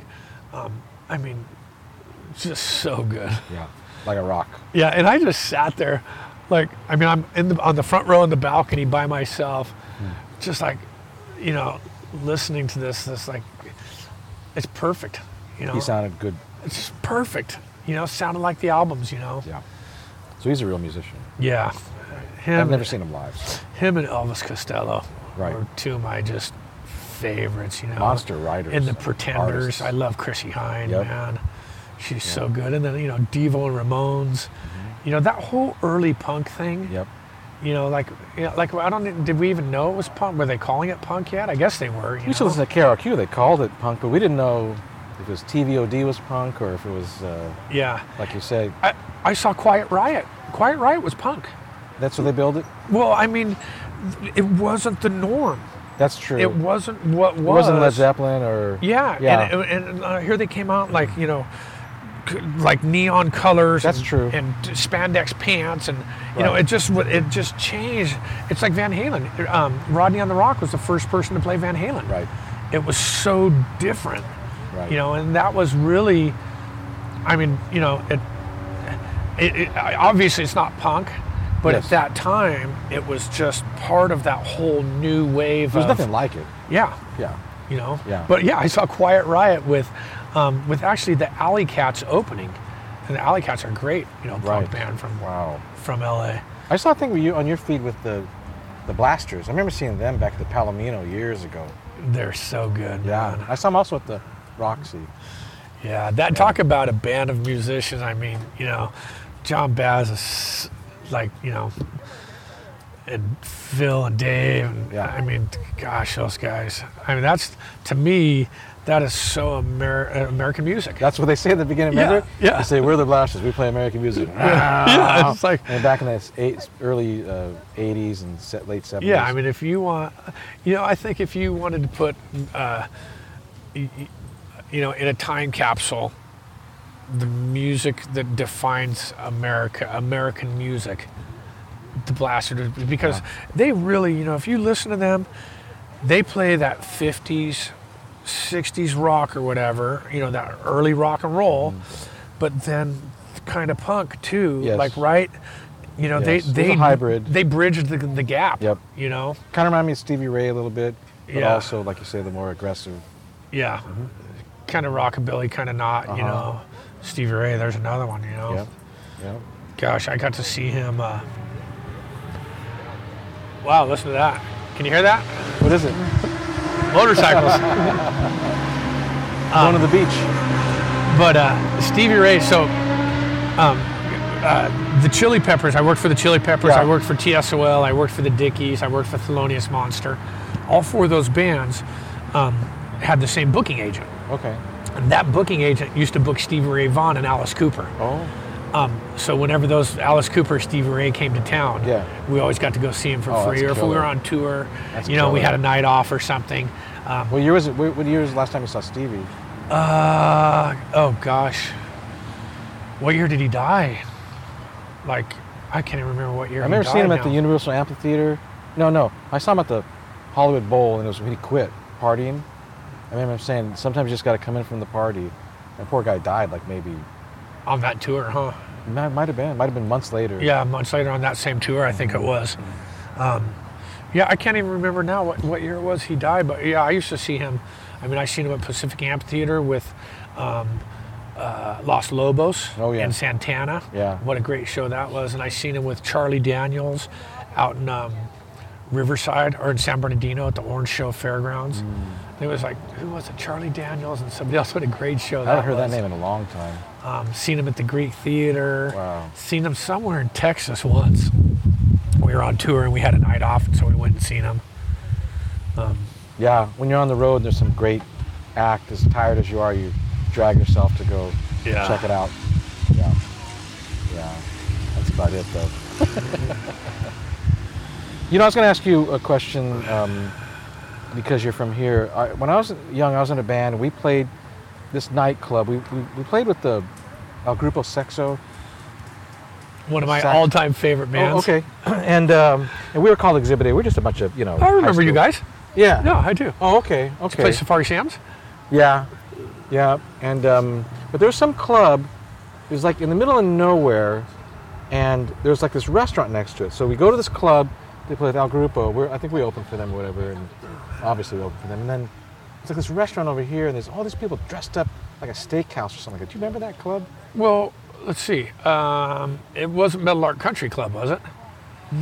I don't know. Because Metal Art Country Club it was right up the street. It was a golf course, and they had like a... Sounds like that. They had a big banquet room or whatever. Was there mirrors behind the stage? No, it was a corner stage, and it almost looked like a barn that we were in. And was that Costa Mesa then? Was that the Tiki Bar? Next to the Cuckoo's Nest then, maybe. Concert Factory? No, because I remember that place. It wasn't that. Okay. It was just some like place. It was like sort of... It looked almost like it was in Irvine or something like that. And there was like... Or maybe even somewhere where like they, milk cows and pluck chickens. I mean, everything looked like that back then. I'm talking 1983. And in Exhibit A, we played at some club. And for the life of me, I can't remember where it was, but I know it was California. We never toured. And it was like, this was like a barn. The stage was like... It could have been the barn. There used to be... Oh, is that what it's called? I think it was in Irvine. It could have been the bet barn it in was Irvine, totally yeah. Irvine-ish. It probably was Is the that barn. what it's called? It's called the barn? Oh, thank God. Yeah. Thank you, Eric. You know how many people I fucking asked that question to and nobody could tell me the name of that Yeah, place? I think it was over off of... It's very isolated, like desolate, like it's an in the middle of nowhere. Yeah, in the middle of nowhere. Yeah, it was over by El Toro Marine Base. Okay, that makes sense. No, not El Toro. What's the other one called? El Toro's farther south. It was off Red Hill. It's where the blimps were, the hangars, just down the road from there. Yeah. Red Hill. It's like Red Hill Edinger, I think, or Red Hill McFadden. That makes sense. It was think like middle of nowhere. Yeah. To me, I mean, because... Oh yeah. Yeah. No, it was. It was like there was nothing else around. Right. The closest housing track was a good whole block away or whatever. The freeway was. It was called about the barn. I believe it was. Oh, that's yeah. cool. It sounds Thanks, like the dude. barn. Thanks. I've been looking for that one forever. But I died not knowing what that place was. No, that's funny because You don't save your flyers all the time. No, I do. I collect our old flyers. Oh, you had all that shit? Yeah, I had a stack of them, and then all of a sudden, like somebody would call me and go, "Hey, man, I got this flyer. Of you guys, you want it?" And I'm like, "Yeah, send it to me." Oh, that's right. And then I started as with the digital age, and you find flyers on eBay or just on websites and stuff. So I started collecting flyers, and so I slowly made a list of every show we ever played based on all the flyers. And wow. I think I literally almost have every flyer from every show we ever played. Wow. From 82 to 87, that 5-year span when we were playing a lot. There's just a handful that I'm missing. Like our very first show, I'm missing that. Right. That was with a band called Power Trip at the Concert Factory. Wow. And Power Trip was Jeff Dahl, who was in the Angry Samoans at one time. But yeah, I'm missing that flyer. I'm missing, I think, our second show up at the Cathay de Grand. Actually, it was our third show up at the Cathay de Grand with Power Trip. They liked us so much, they invited us to come play with That's them up sweet. in LA. So Sweet. our third show, we got to go play in Hollywood. That's right. We played with them one night. It was awesome. We did 3 shows in one night. We went up to LA. Yeah. We went up to the Valley and played with Power Trip and the Mentors at a private party. Okay. We played around 7 or 8. And then when we went to the Cathay de Grand, played again with somebody I don't remember. And then after that, we went into downtown LA and played like an after hours, like late night club with somebody else, like 3 shows in one night. Only a young in LA. person could do that. Yeah, I couldn't do that today. I barely do a 30-minute set nowadays. That's killer. Did you know when, at that time, back then, skating or playing music, did you know that you were in the good old days? I had no idea. I'm not saying these aren't the good old days too, but I'm no, just saying. but who knew that, bands, like punk bands that started 40 years ago, like the Dam just started, celebrated 40 years. Actually, Wow. I think they're into their 42nd year now. Wow. Doesn't seem real. And they're still going. They just made a new album with Tony Visconti. Tony produced like all the great Bowie albums, Right. And they got a new album out with him. But who knew that they'd still be going, or we'd still be skating? Right. That's true. I never thought I'd. And who knew that it would evolve how it did? Look at, like the mega ramp. Right. That's, guys, 27-foot high ramp, and they're going 27 feet out. They're going 55 feet in the air. Yeah, right. Above the ground. Above the ground, yeah. That's insane. That's almost 6 stories on a Right. skateboard. Right. You know? When you look at it, you almost can't tell what you're looking at. Yeah. Like on camera. Yeah, to see it live. It's like, yeah, that's a whole fuck. different thing, yeah. It's like surfing too, like when the first aerials started, and they're just getting like a little out, and Little now tiny, and now they're just flying, Right. Right. and guys that are strapped in, with foot straps and Right. just, the guys they're riding 100-foot face waves nowadays. I know, it's like they're snowboarding on the thing. Yeah, and something, it's yeah. just insane, and a lot of it is technology, Yeah. They've made better surfboards and skateboards and snowboards. They make better, recording equipment, and Yes. like this little thing right here you're recording with. That Reminds me of the old Tascam 244, Yeah, which cost like $1,600, Yeah. It's like this big, it had a plug in the wall. This does 4 tracks. And, yeah. technology. Higher fidelity than the old stuff. Yeah. And you know what? This little recording is going to last forever, whereas our old tapes of It's our all- bands as when we're we were sitting kids here, are, they're wearing out. yeah, just like us, huh? Yeah. It's like, get on a skateboard over there. Get out of here, troublemaker. That's what we've become. Damn kids. No, but what's so funny is because, I work a lot of late nights, and it's like I'm not a morning person because I work Right. till 2, 3, 4 in the morning. And it's like, the lawnmower's going at 8 in the morning. The kids are out front playing on their skateboards. And it's like, damn fucking kids, shut up. Like I've become everything I hated, I used to work those kind of hours. Do you have like blackout curtains and soundproof double pane windows and all that? You kind of have to. I wish I did. I don't. Oh man, that's rough. No, I'll sleep through anything. As long as I get 5 hours of sleep a night, I'm good. That's all you go on? About Dang, that, dude. when I'm working. But I'll do that for months, and Wow. then I'll just, like right now, I haven't worked for a week. I'm probably gonna take 2 or 3 more weeks off, and just kind of decompress. Yeah. Yeah. I do. I'll do 90-hour work weeks for 13 weeks straight. Wow. Yeah, and it's brutal, and especially at my age. So, I take a month off. Yeah. Then I'm broke. Sure. So then I got to go back and do it again.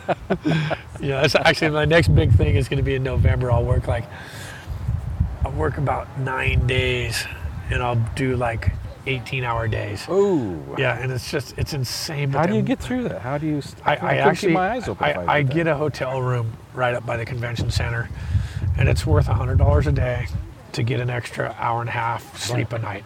Right. You know. You don't do that commute. No, I don't do Go it. there, you crash. Yeah, I set my alarm clock for like 20 minutes before I got to be there.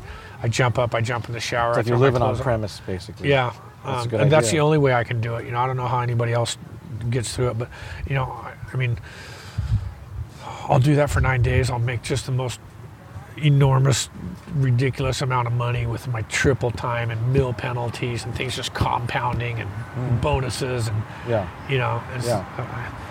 I make a stupid amount of money and then I'll just take 2 weeks off and then I'll be broke. You know? Gives you motivation to go back. You know what though? I mean, it's what I do. It affords me enough time to do whatever I want to do when I want to do it. You're like a doctor. You guys I work don't- really hard, and then you're off for like Yeah. 4 days. I don't have an 8 to 5. You know, I work my ass off when I work, and then I take as much time off as I want or need. Right. You know. It's good, certain freedom there. Yeah. Yeah. You know, I mean, I came straight out of high school and started working with and touring with bands. Wow. And I joined the union in '89, basically doing the same thing. And I've had a little construction company, you know, on the side that, you know, when there's no shows and you Sure. know, I do my little construction thing. Take care of rental property. I'm like a handyman, you know. Yeah. You know, it's always afforded me to be able to come and go as I please.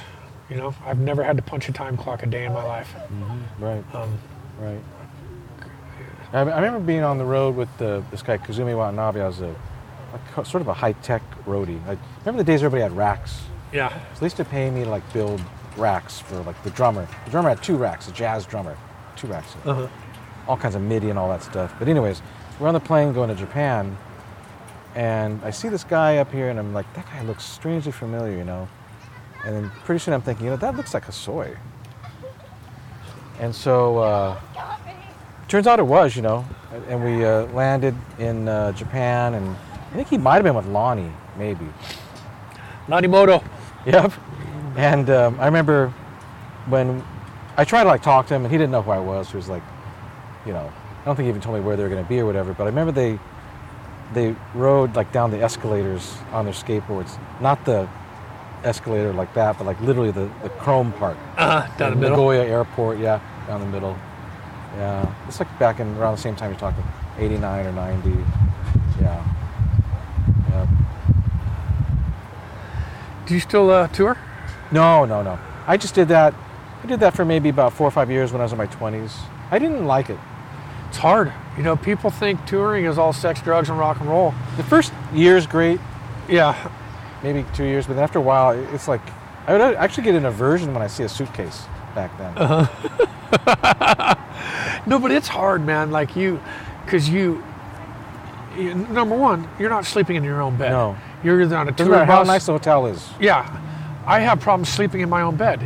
Now you got to put me in a different bed every night or on a tour bus.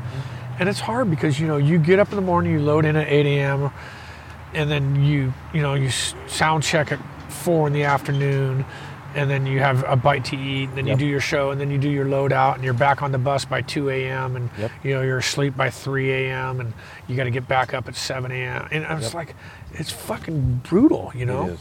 It's really hard. And you know, people think it's sex, drugs, and rock and roll. It's like, no, man, you try and sleep whenever you can. And, Yes. you know, and even if you're not like, you know, even if you're not on a tour bus or you're flying, it's still the same thing. I've done You're both sides of yeah, that, yeah. Or if you're not doing one of those, you're doing a van and trailer tour Yes. where it's like you're just driving all the time and you're like, you know, there's like 6 guys in a van, Yes. you know, piled on top of each other, and you get, you know, I'll tell you a great story. Yeah. TSOL. This was with the old singer Jack. And it's like, you know, they're not making a lot of money, and we have like a night off, and you know. How old are you during this?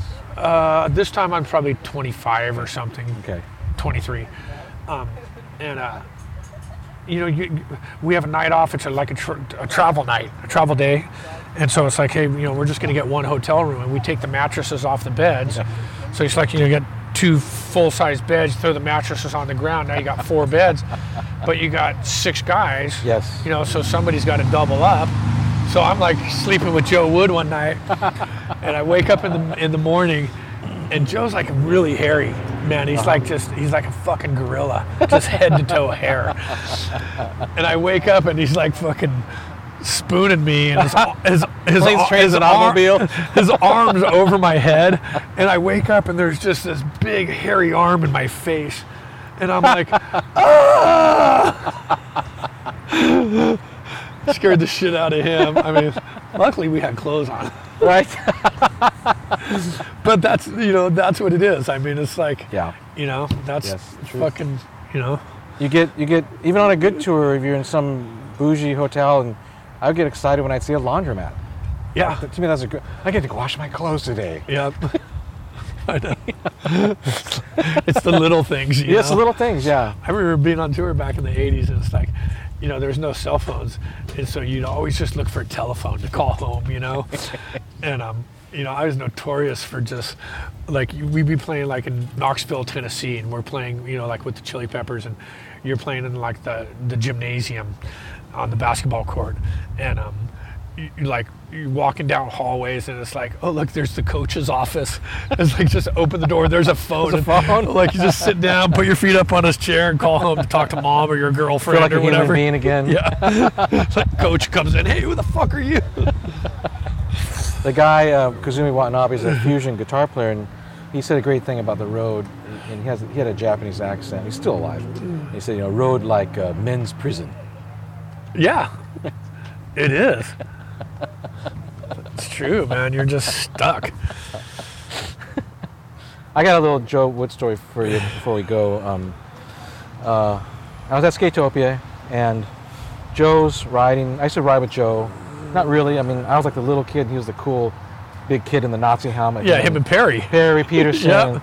Yeah. And I remember Joe finding out that I was a drummer. And he said, Hada, you're a drummer? I said, yeah, I'm a drummer, And I was just like, I was okay. I was, maybe 2 years into the drum set. And he goes, I got this band called The Hated, man. You should, we need a drummer. Maybe come and audition for us. And I was all, I'm not going to play with you, Joe. So you don't know. When you're young, you don't know who you're. I tell you, Joe is one of the most talented people I know. I know. And He's such sweet, a what a sweet guy. Totally sweet guy. He, I was so stoked. Gosh, 10 years ago? No, even longer than that. 2005, I think it was. He'd been doing his blues things for a while, and he kind of wanted to try and do a punk thing again. And he's like, you want to play with me? I go, fuck yeah, let's do it. So I played bass, and Soli played drums, and Joe played guitar. And we had a few practices, and I wasn't really cut. I hadn't played for a number of years. You just played at Chicken's Place? No. Oh, okay. But so we ended up, we brought Ray Bones in. Oh, yeah. Ray Bones played bass. I switched to second guitar. And we played for about a year. We did about 10 gigs or something. That's sweet. But it was so fun. And we did a handful of Joe Wood era TSOL songs, and songs that he wrote, like Flowers by the Door and Red Shadows. Mm-hmm. And I had to learn Ron's guitar parts, which, Ron's like my best friend and, one of my all-time favorite guitar players. But being able to play with Joe was, it was rad, man. That's killer. Yeah, and I miss him. I don't get to see him, He's down south right now. Yeah, and I try and go see him, if he comes up and plays in this area. I see him about once a year, maybe. I get to, go see him. But, one of my just favorite human beings. He's such a nice guy. Such a... same guy. Like, I knew the guy when he was not famous. Hasn't changed one bit. Same dude. He's the same dude. Yep. So generous, so we all put a little weight on and lost a little hair, but look a little different. That's about it. Yeah, he hasn't changed a bit, man. I love him. Yeah, and on that note, next time he comes, let's go see him, okay? Okay, sounds good. Thanks again for having a conversation. Yeah, that's fun. I'm gonna take a little picture of you. Does your Zoom